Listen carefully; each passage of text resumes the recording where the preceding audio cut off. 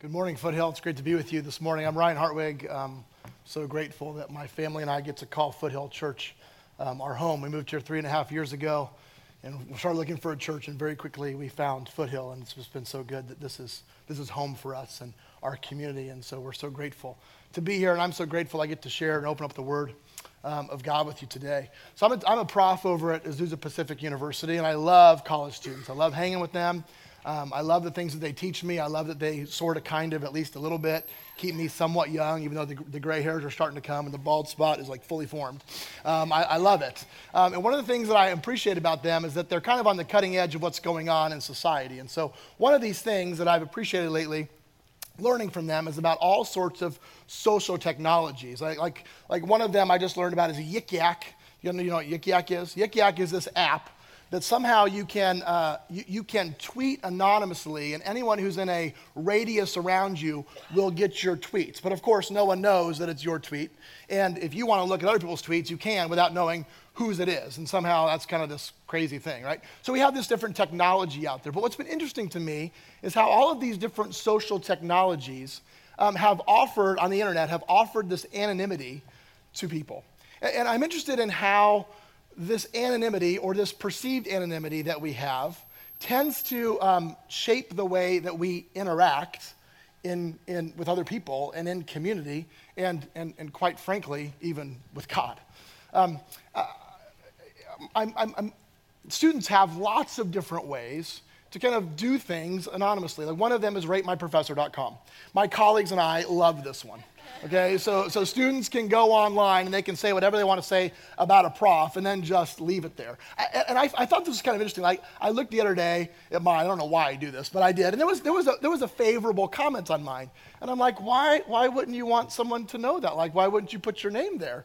And I think it's kind of like, well, if I admit that we think you're like a halfway decent teacher, all of my friends are going to look down upon me. So we, of course, can't let them know that. So like everything has to be anonymous. And probably the most interesting thing to me, though, that we can do on the internet anonymously is we can make confessions.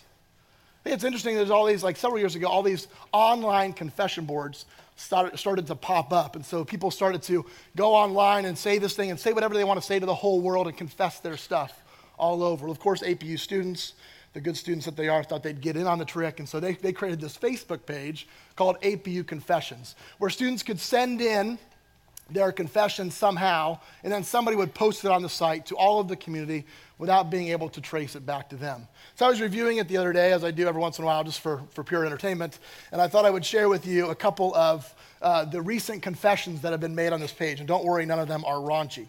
The first one, I ride a bike across campus, and sometimes I have to squeeze through rows of cars. Let's just say I've taken out a couple of side mirrors. I feel bad, but I've never said anything about it. Or I watch way too much Netflix and my grades aren't as good as they probably should be, but for some reason I'm okay with that. Or I act like I'm taking selfies for Snapchat, but in real life I'm taking stalker photos of my crush and of my friend's crush. Sometimes they're more serious, like this student who was an alpha leader. And alpha leaders are these upper class students who work with a group of alphies, freshman students, helping them transition to the university. This student said this: I'm sorry I was not the best alpha leader I could have been. I confess I could have spent more time with you, given you more attention, and created more unity among us. I'm sorry I was so busy that we rarely met. I'm sorry I never planned outside events, and I'm sorry we never had anything to talk about. I wish I had the chance to do it all over again. And then, of course, my favorite one. The student says this: My roommate thinks he has an STD, a hernia, and kidney stones. Because I'm a nursing major, he'll believe anything I have to say.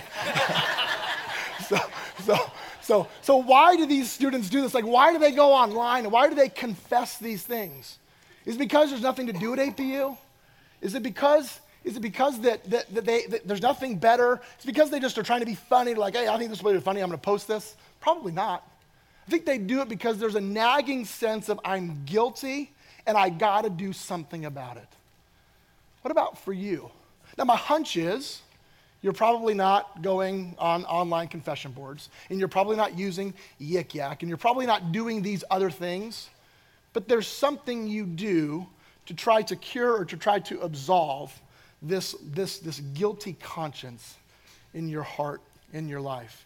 See, maybe you go to an accountability group, or maybe you go to a friend, or maybe you go to a priest to confess your stuff. Or maybe you do all sorts of crazy things, good deeds, acts of penance, whatever, to try to appease your guilt.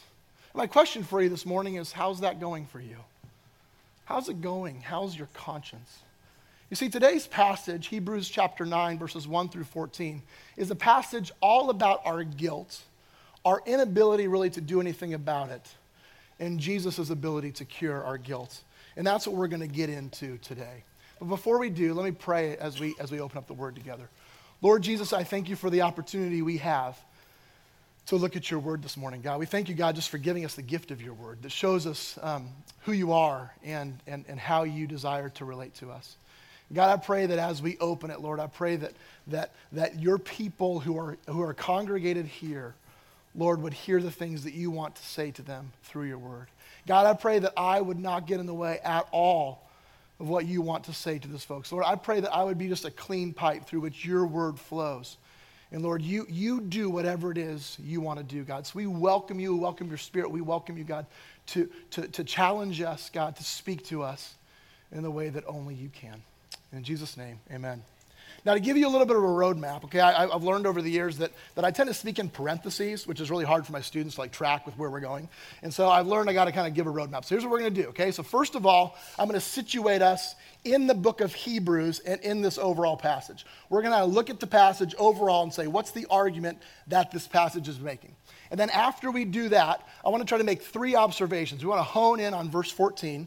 And I'm going to make 3 observations that we see there, and then I want to try to draw a few applications for each of those observations. And then finally, we'll kind of pull it back all together and try to give you a place to start. What do I do with that right now? Okay, so first of all, situating ourselves.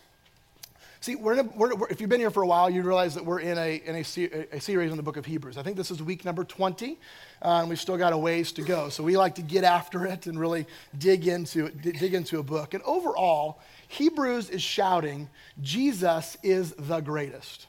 Jesus is the greatest. He's greater than any other priest that has gone before. And the covenant that Jesus enters in is better than the old covenant before. He's better than any angel. He's better than anything.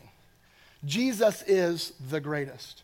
You see, and then in this last few weeks, we've been looking at how Jesus is different than the priest. So the old Mosaic system of the priesthood, we've been looking about how Jesus, the great high priest, is different than all of the priests that have come before. Let me just name a couple of ways by way of review. First of all, priests had to offer many sacrifices over and over and over again at prescribed kinds of intervals, do certain kinds of things. No, Jesus offers one sacrifice once and for all. Of course, the priests were human, so the priests would die, but not Jesus. Jesus never dies. Jesus lives forever. The priests, of course, were beset by weakness themselves. They were human themselves, so of course they sinned, but not Jesus. Jesus, of course, never sinned.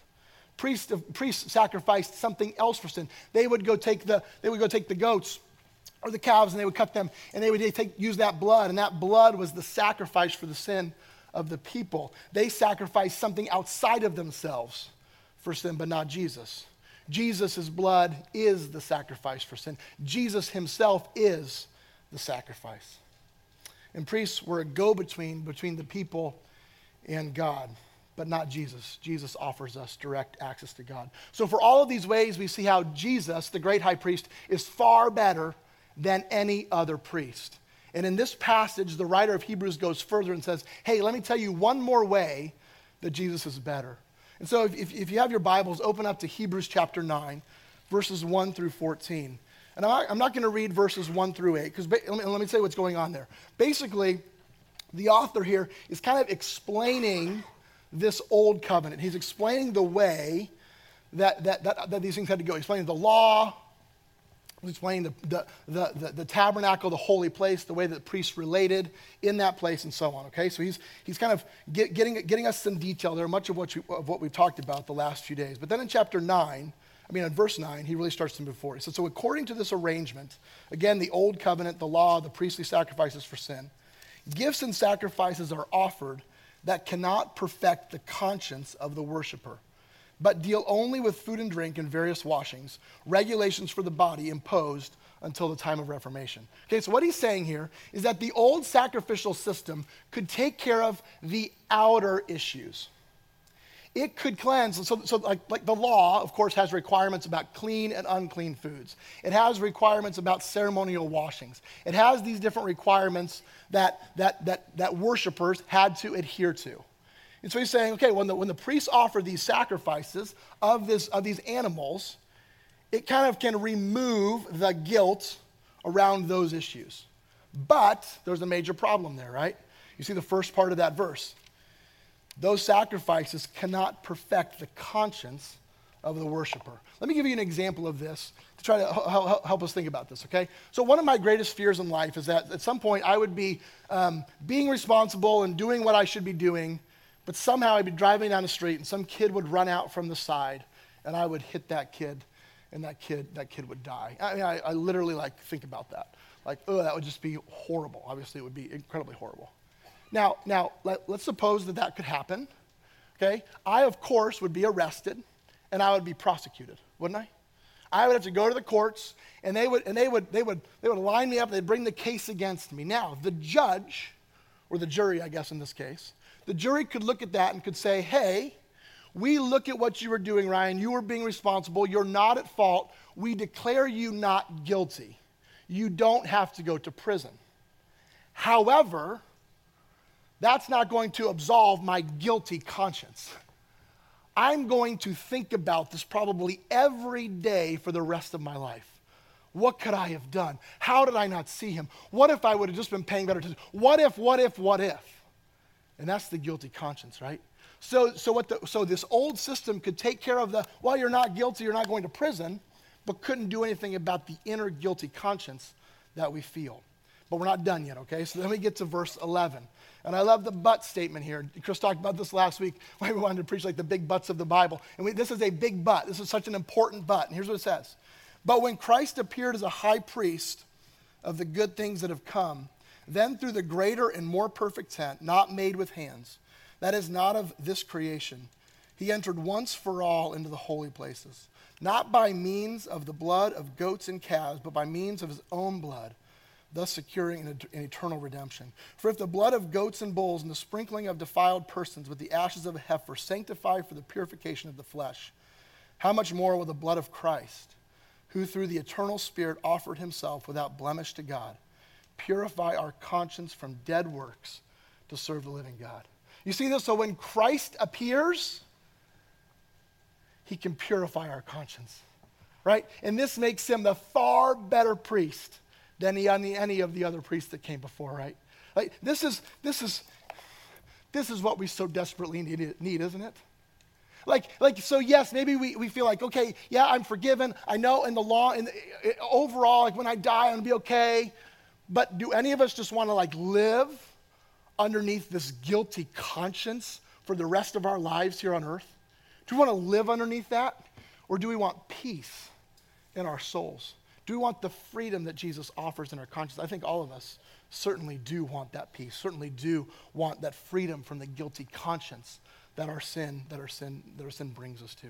And so that's what we want to talk about here, right? We want to talk about how Jesus' sacrifice, how Jesus gives us, how he clarifies our conscience, how he purifies our conscience, how he sanctifies our soul, how he gives us a fullness of peace, and how that enables us to serve the living God.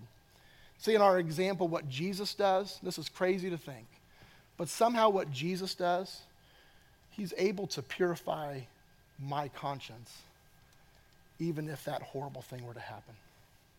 That's amazing. That's what this passage is saying, that he can purify our conscience, not just declare us not guilty, but also purify who we are. So now I want to dig in. That's the first part, okay? So part 1 done. Now we're going to go to part 2.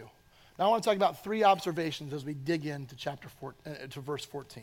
The first one is this. You're guilty and you know it. Sorry if that's blunt, but it's true. Okay? You're guilty and you know it. There wouldn't be a need for us to have our conscience purified if we weren't guilty. I mean, obviously, if we need a priest to purify our conscience, there must be some guilt. Well, we're guilty. So what do psychologists say about guilt? So they define guilt this way. It's up on the board behind me.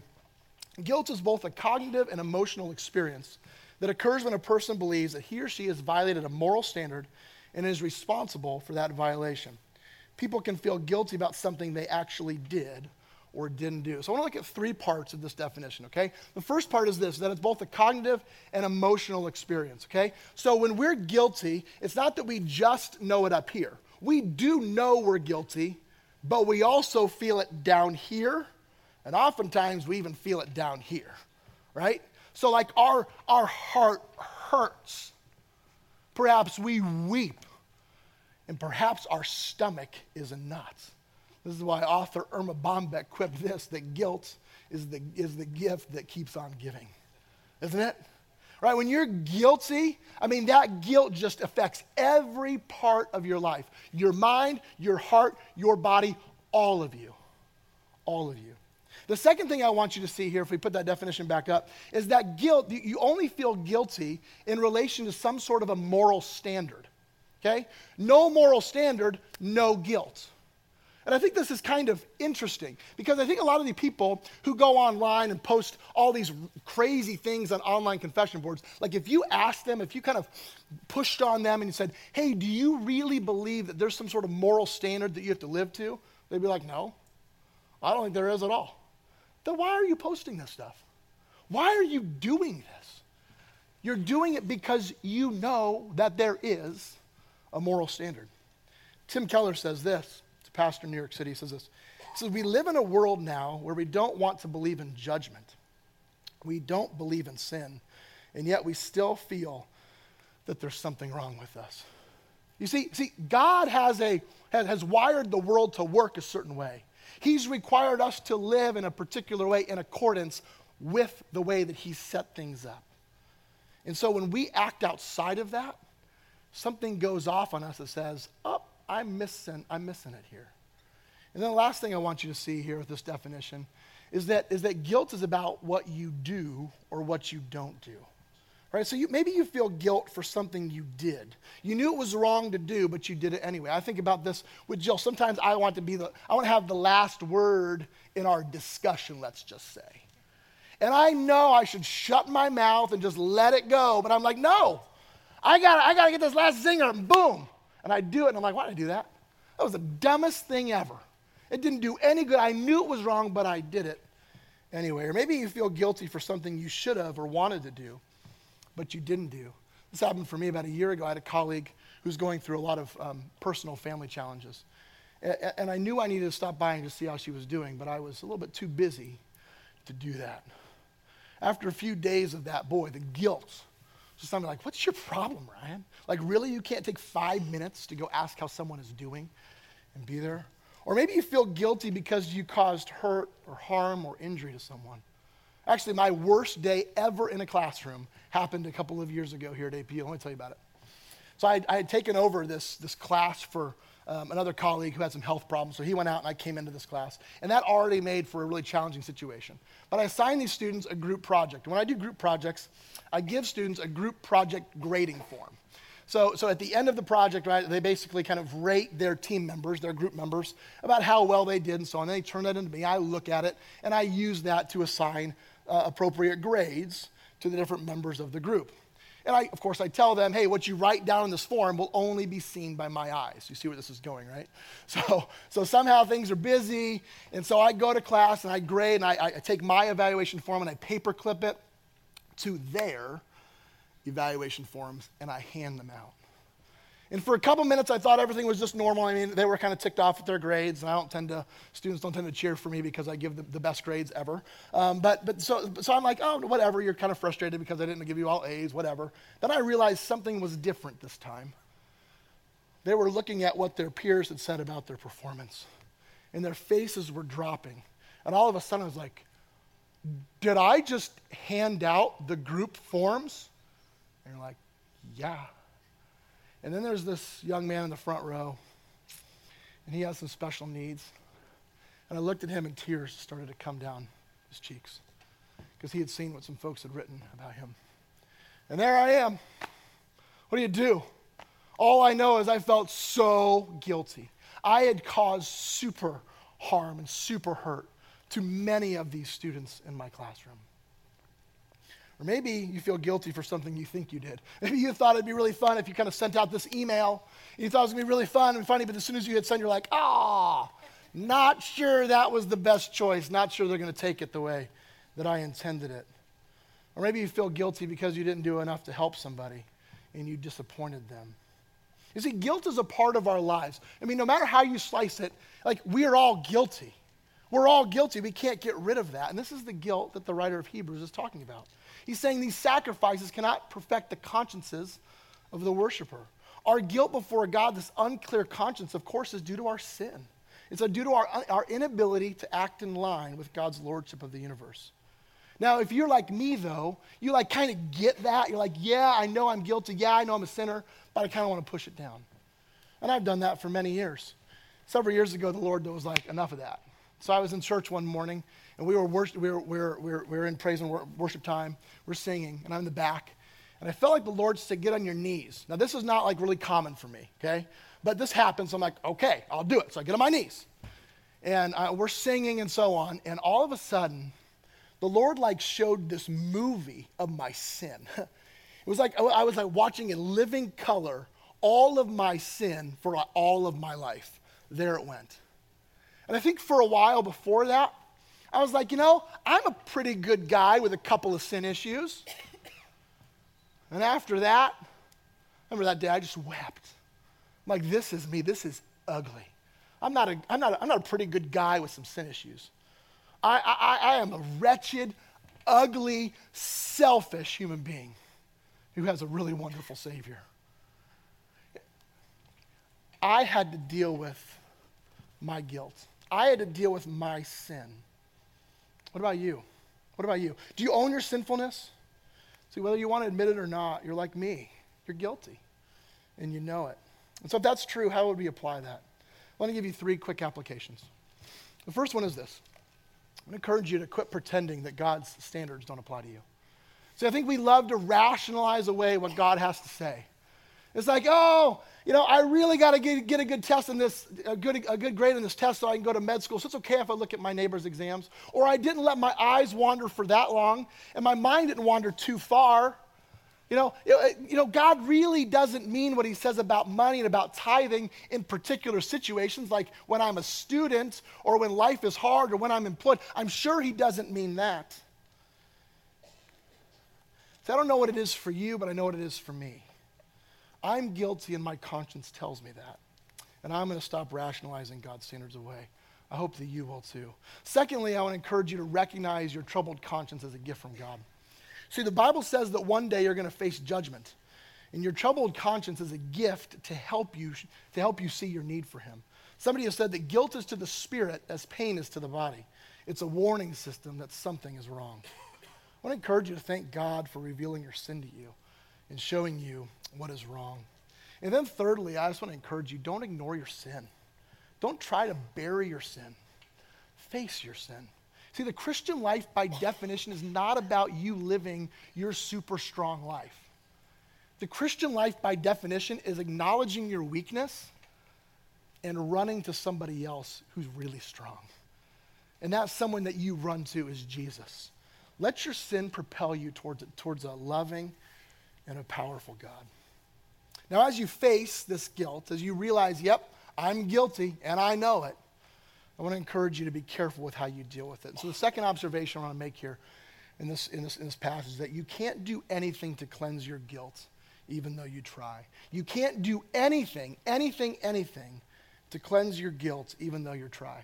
See, I don't like to feel guilty, and my hunch is you don't like to either. So you'll do all sorts of things to try to appease this feeling of guilt, right? That's like the classic foxhole prayer, right? God, if you'll just get me out of this situation, I'll live my whole life for you. Or it's me bringing my wife flowers after I've just totally ripped her in a conversation. Or it's trying to make amends with my coworkers, or it's bringing a coffee to my colleague because I really was inappropriate the way that I talked to her the last time. Or maybe it's telling somebody something that's like this deep, dark secret just so I can get it off my chest and somehow feel better. Or maybe you do something extreme like this kid in Ohio that I read about. Apparently he threw a really wild party while his parents were away, and he realized that after the party was over that he really couldn't get rid of all the evidence, so he just burned the house down. That was his way. He was just going to deal with that. Now you're probably not going to burn the house down, okay? But you're probably trying to do something to absolve this guilt. While flowers might work for your spouse, or bring in a colleague's favorite coffee drink might alleviate the guilt you're feeling with him or her, you can't do anything to make it up for God when you sin against his standards. You can't get rid of your guilt. This is what the Old Testament just shows us all the way through. It's like the Old Testament is all about these people trying to say, hey, God, we can get our act together.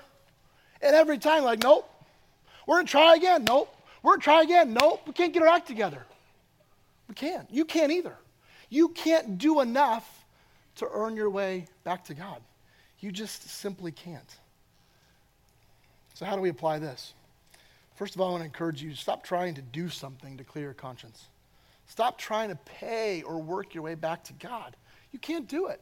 There's never enough flowers. There's never enough time left to kind of make your foxhole prayer good. Stop trying to earn your salvation because you can't. You simply cannot. And secondly, I want to encourage you to abandon this idea of getting stuff off your chest as a strategy to deal with guilt.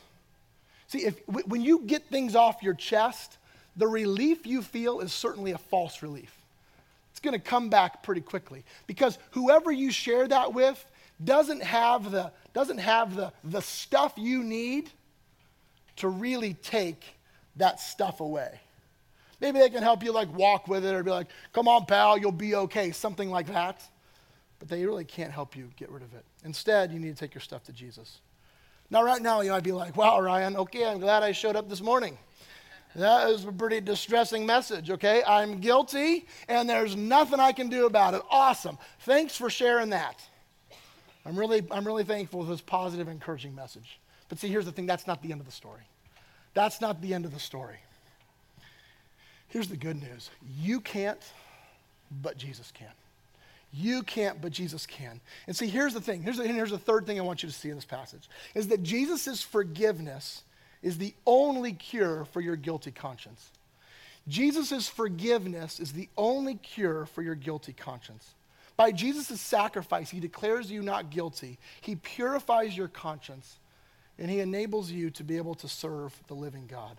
See, what the writer is saying here is that through his blood, Jesus cleans your conscience and invites you into relationship with him.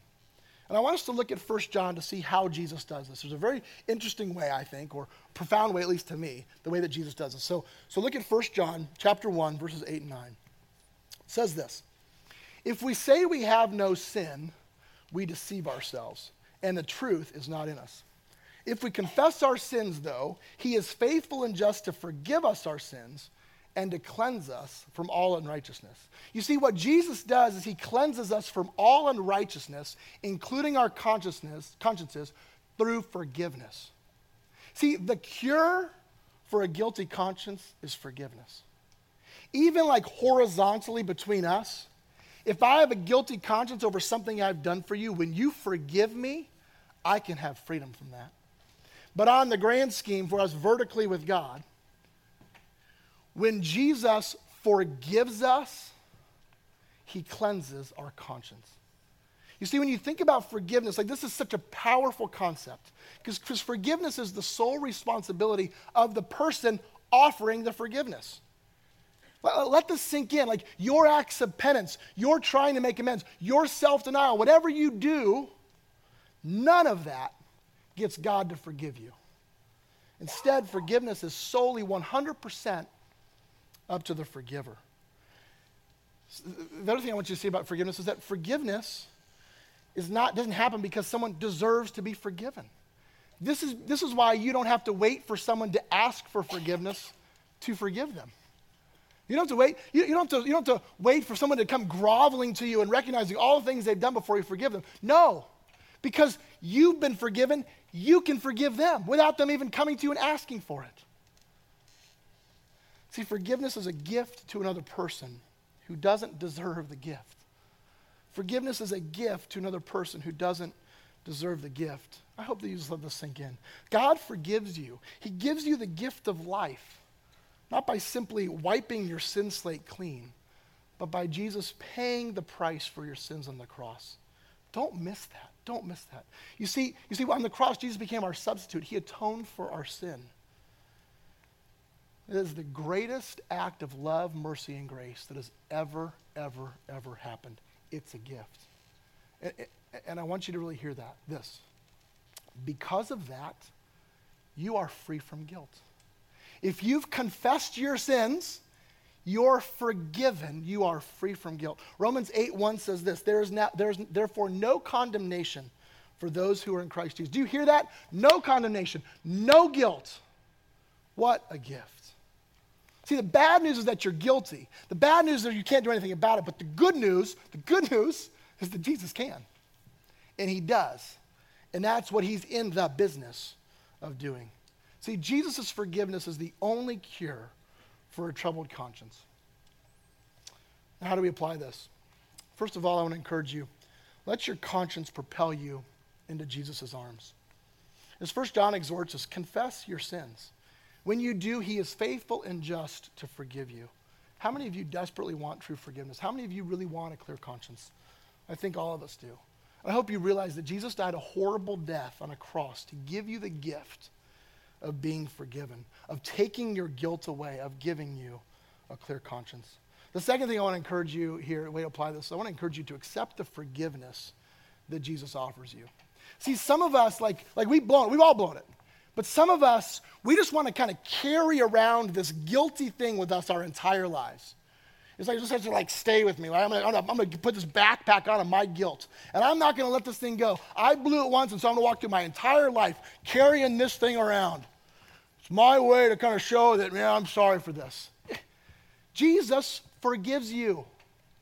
He forgives you. You're free from that. You're free from that. One of my pastor friends tells his friends this, and he started doing this with his kids as well. I love it.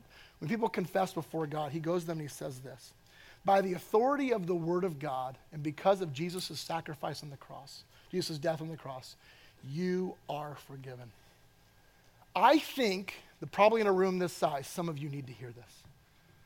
If you've confessed your sins before God, by the authority of the word of God, and because of Jesus' death on the cross, you are forgiven. Do you hear that? Like, let that just like sink in. Let that wash over you. That is truth. You are forgiven.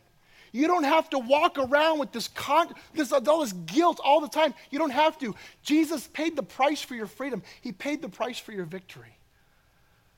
Let him have it. And then the third way I want to encourage you to apply this is that be a person who forgives other people. You see, when you realize that you're forgiven, you can't help but forgive somebody else. You can't help it. In Jesus, we have the amazing model for how we deal with hurt and offense. So I encourage you, stop demanding penance. Stop making people come and grovel at your feet, asking for forgiveness. And then, if you do just enough, fine, I'll forgive you. No, be generous. Give others the gift of forgiveness. And when you do that, I got to tell you, not only are you giving them a gift, but you're giving yourself a gift. Because now you don't have to harbor that anger and that resentment and carry that around. You don't have to do it. Oftentimes, like an unwillingness to forgive someone hurts the person who's unwilling to forgive far more than it hurts the person who failed to ask for forgiveness. Be a person who forgives. So that's part two, right? Part one, part two, part three. That's how we're going to wrap it up. Where do we start? So if we are guilty and we know it, if we can't do anything about it, but Jesus can, what do we do? I want to say this. I just want to encourage you. There's only one place to turn if you want a clear conscience, and that is to Jesus. I want to encourage you to run to Jesus. Quit trying to do it on your own. Quit trying to absolve your conscience. Quit trying to pay penance. Quit trying to go someplace where you can get things off your chest. Instead, run to Jesus. And I think we can apply this in two different ways. One is vertically and the other is horizontally. First of all, vertically. What does this mean? What does it mean to run to Jesus? Pastor Chris has talked about this before. But it's like, I'm going in this direction, and all of a sudden I'm like, that's not a very good direction to go anymore. Okay, what do? I turn. I say, where's God? God's here. And I turn. Right there. Here's God. I turn. Boom, there he is. It's like right here. We just turn to Jesus. We say, I'm tired of doing it my own way. My way's not working. I'm carrying around this huge old backpack of guilt. It sucks. I don't like this. I don't want this anymore. God, where are you? I turn to you. See, when you confess your sins, when you turn to him, when you say, hey, I'm weak and you're strong, he's faithful and just to forgive our sins and to cleanse our consciences. And then secondly, I think this means something very important for us horizontally. I want to encourage you to situate yourself in a community that will take you to Jesus. See, I think sometimes that when it comes to guilt, we try to do accountability horizontally, and we get it quite wrong a lot of the time. And one of my favorite stories in the scriptures is in Luke chapter 5, where Jesus heals the paralyzed man. And let me just set up the story for you, because it's an amazing story of what our community is to do with us and what we are to do in community for other people. So here's the story. So Jesus is in town, okay, and he's healing all these people and he's teaching and so on. And these guys are like, hey, we got one of our pals, can't walk. He's paralyzed. He's really sick. But we hear that there's this guy in town who can heal him. And so they try to take him there, okay? But there's all sorts of people there. So I want to pick up reading the story in verse 18 of Luke chapter 5. It'll be on the screen here. And so here's what happens. So some men were bringing on a bed a man who was paralyzed, and they were seeking to bring him in and lay him before Jesus. But finding no way to bring him in because of the crowd, they went up on the roof and let him down with his bed through the tiles into the midst before Jesus. I want you to get the picture of this, okay? These guys are like, okay, our bro's sick. We got to get him to Jesus. We kind of tried to come in the front door. It's not working so good, but we got to get him there.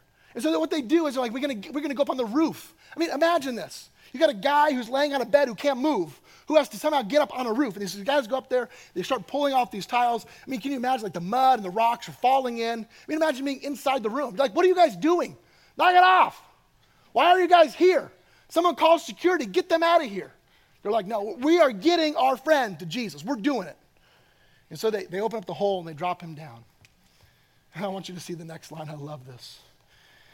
When Jesus saw their faith, he said, man, your sins are forgiven you. There's so much there. First thing I want you to see is that word there. When he saw their faith. Whose faith? Not the guy's faith, not the guy in the bed's faith. He said their faith.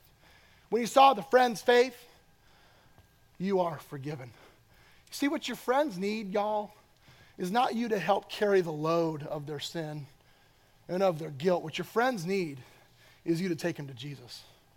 That's what a godly community does. That's what a growth group does. That's what a home group does. They take people to Jesus. And the second thing I want you to see there is, do you realize the first thing that Jesus says? He doesn't say, hey, dude, you're paralyzed, you can walk. He says, man, your sins are forgiven you. You see what Jesus deals with first? The inside, not the outside. Yeah, this guy was sick. Yeah, this guy had some issues. But Jesus said what's far more important is what's on the inside. What's far more important is the conscience. What's far more important is the heart. And I have come to heal the heart. Later, Jesus does heal him and tells him to get up and go walk out. I love that story. I love that story. If you're in community, my friends, I just want to encourage you. Just don't try to be someone's savior. Instead, take people to Jesus. That's your job. Your job is to say, I'm going to get you to Jesus no matter what it takes. So where are you this morning? Some of you are drowning in guilt. You know you've blown it. And let's be honest, you probably have. Jesus wants to clear your conscience. Will you let him? Some of you maybe are trying to work off your guilt. You're trying to wash yourselves up, get yourselves all clean, trying to work out a deal before God, trying to pay penance, trying to make amends. So on the cross, Jesus worked your guilt off. He took it on himself on the cross. Do you accept him? Jesus begs you, believe in me and you will be saved. Some of you are running somewhere other than Jesus to get freedom from your guilt. You're trying to get something off your chest. Maybe you're running to accountability partners, but you're certainly not running to Jesus. Maybe you're going to some sort of anonymous theory. I don't know what you're doing, but you're not going to Jesus. Will you instead go to Jesus, the only cure for your conscience? And finally, I think it's probably fair to say that some of us are trying to be like Jesus. You're trying to be another person's savior. This is accountability gone awry. You're trying to be the person. If you just come to me, I can help you get all cleaned up. No, you can't. No, you can't. Your job in community is to fight through the crowds, is to claw through the roof, is to try to get through the distractions and get your pal to Jesus, because Jesus is the only one that can heal. See, I don't know how the Spirit is convicting you right now, but you do. You do. See, this is God's gentle gift of a conscience, a warning sign to you that things aren't right. I know mine's going off. But I want you to hear in the midst of like, wow, that's kind of tough. In the midst of that, no matter what you struggle with, you have a great hope. You see, yes, you're guilty and so am I. Yes, there's nothing you can do to work it off. True. But as you trust Jesus, he declares you not guilty, he cleanses your conscience, and he releases you in service to him. Let's pray.